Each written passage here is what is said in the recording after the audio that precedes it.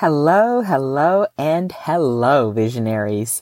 Thank you for bringing your beautiful ears right here for episode 12 of Calm Conversations About Learning, where we lean in to re-envision our children's education through insightful and humanizing perspectives with the folks who matter most, parents, teachers, and of course our young folks. I'm your host, Zanani, parent, BB, board game lover, and educator for life. And in case you're looking at your phone wondering what time it is, well, it's time for some pillar talk. That's right. Time for me to offer a little vim and vigor for your inner visionary by sharing the benefits of my Calm Pillar framework and backing up my pillarology with a little research. Now, if you're all like, hey, what's all this pillar stuff all about? I'd like to direct you to the bonus episode entitled A Little Pillar Talk, where I give an overview of the pillars. But if you're like, yeah, Zanani, I've been to that episode, listened to that episode, and bought the pillar t-shirt, let's get to the lesson pillar now. Well, okay then, let's get to it and do it.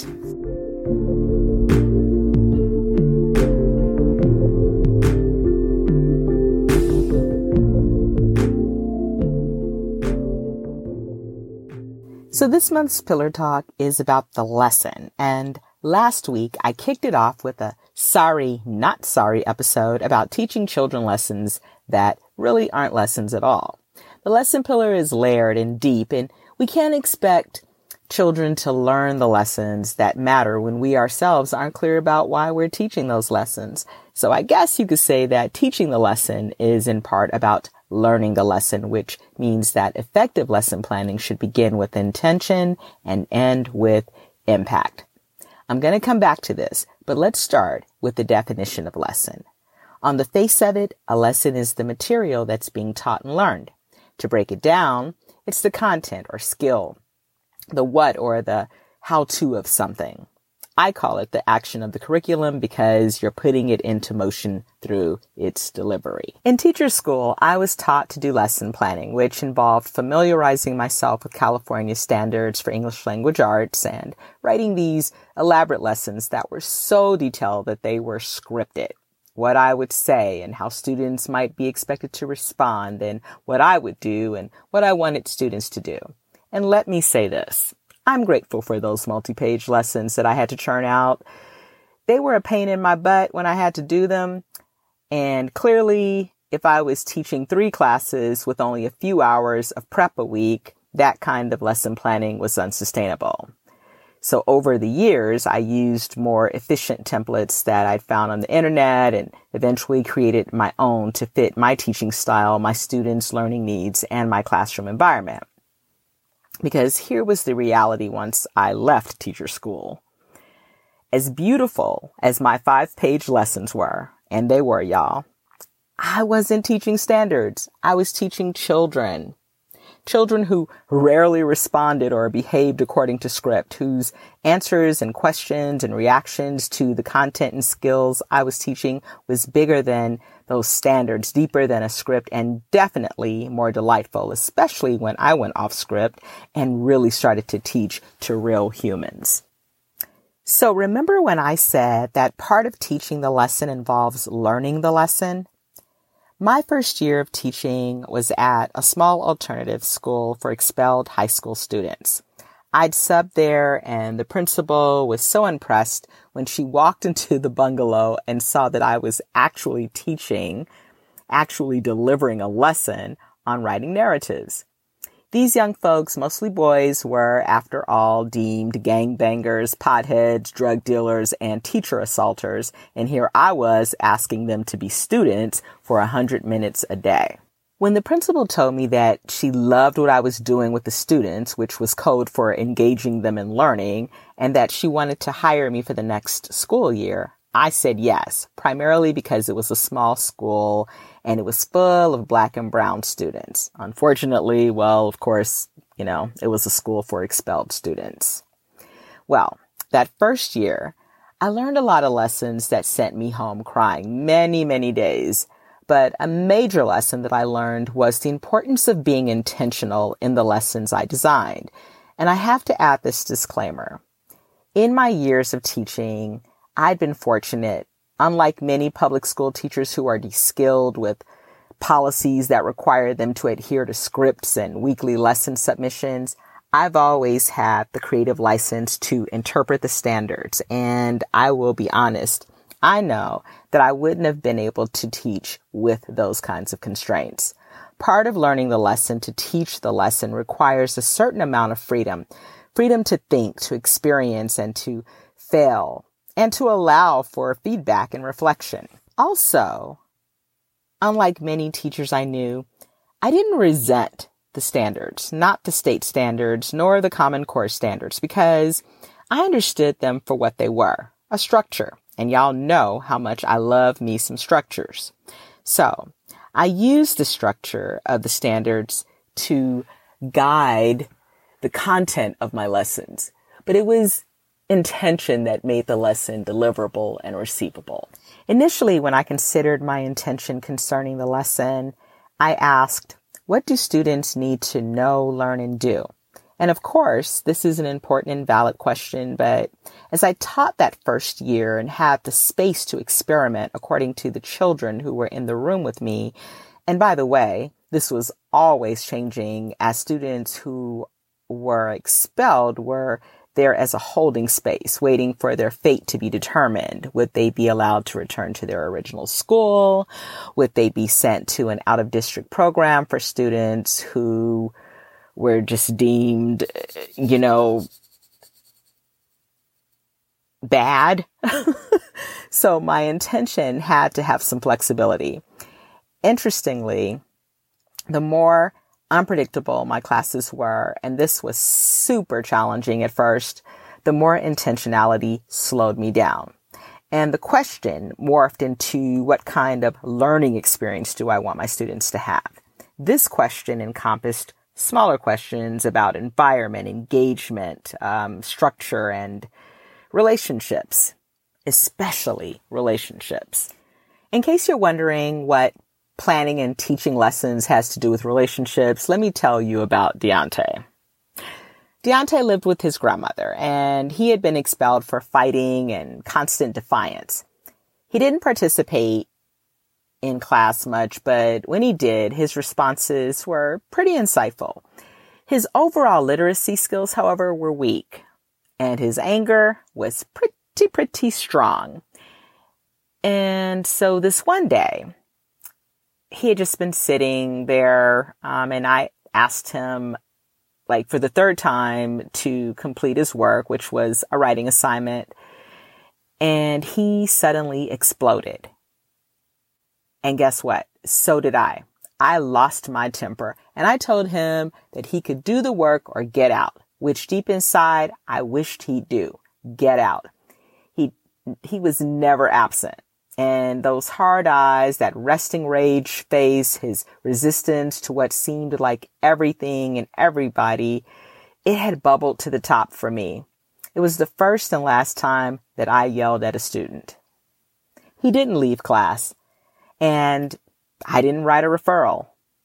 I have 2 sons, and I didn't believe in referrals unless things were out of control. And as frustrated and powerless as I felt, I wanted to believe that I could be like Sidney Poitier from To Sir with Love and turn Deontay's hard heart soft. But he refused to talk to me after class. What he did do, however, is go home and tell his grandmother that I had called him a nigger.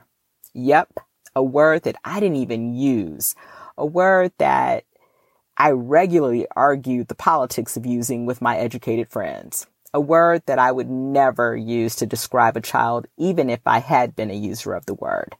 I was mortified and officially pissed off because I hate being lied on. But by that time, I'd met with Deontay's grandmother, who looked so tired that for a moment, I forgot my anger and Deontay's anger too. And it was about this little old black woman who didn't know what to do with him, which she told me after I assured her that I had not called her grandson a nigger. Plus, there had been witnesses, the other students, who didn't support his claim.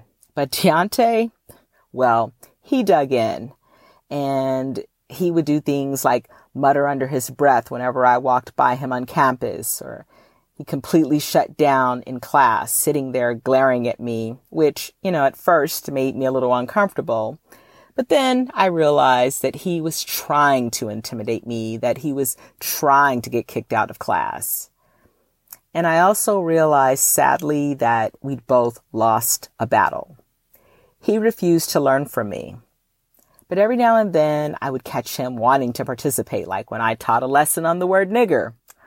Ironically, or not, it was a hit with the class. And for a long moment, Deontay was actually leaning in, and his glare had become a gleam of interest. That was until our eyes met, mine all hopeful, and his gone dead again.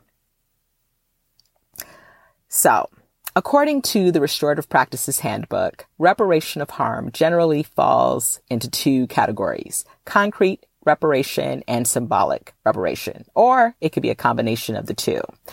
Concrete reparation is repairing or replacing something tangible, returning a stolen calculator, for instance, or repainting a graffitied wall. Symbolic reparation is saying or doing something that acknowledges feelings, demonstrates remorse, or restores peace and harmony. Symbolic reparation frequently involves apology. Reparation should stem from the desire to make things right. I'd wanted to make things right, but even as a 40-year-old who'd raised 2 black boys and had experienced her own anger issues and had lived with her grandmother, I had no idea how to repair the harm, and back then I knew nothing about restorative practices. Relationships matter. Maybe Deontay wouldn't have ever been fully present in class that semester, but the day that I lost my cool and engaged in a power struggle with him, I lost the opportunity to ever find out. I've heard it said that the lesson is the contract between the teacher and student, but I would argue that the relationship is the contract. No action really occurs unless both teacher and student are present and engaged. So whether you're a classroom teacher or a parent who is managing your child's learning experience, when lesson planning, begin with the relationship. How are you doing your part to nurture the relationship? Get real with yourself if you're experiencing any frustration in the relationship. What do you want for your students or child? How do you want them to feel when they're learning? How do you want to feel when you're delivering a lesson? What do you want the energy, the environment to feel like? How do you contribute to that energy? These were the kinds of questions that I began to ask myself after that semester with Deontay. In episode 10, guest Renice Washington said something really powerful. She said that the teacher controls the weather. And this is so true. So we have to ask ourselves, do we compound volatile situations? Do we remind ourselves that we're the adults in the room? And in this case of the classroom, do we remind ourselves that we have other students to protect bad weather conditions? To deliver lessons that students will receive with eagerness and engagement begins with learning our own lessons. Some folks might say that Deontay was just one of the unreachable ones, and maybe they would be right. But I could never afford to believe that about my students. I believe that once you begin to believe this about one child, your expectations become subjective, case by case, child by child, mood by mood.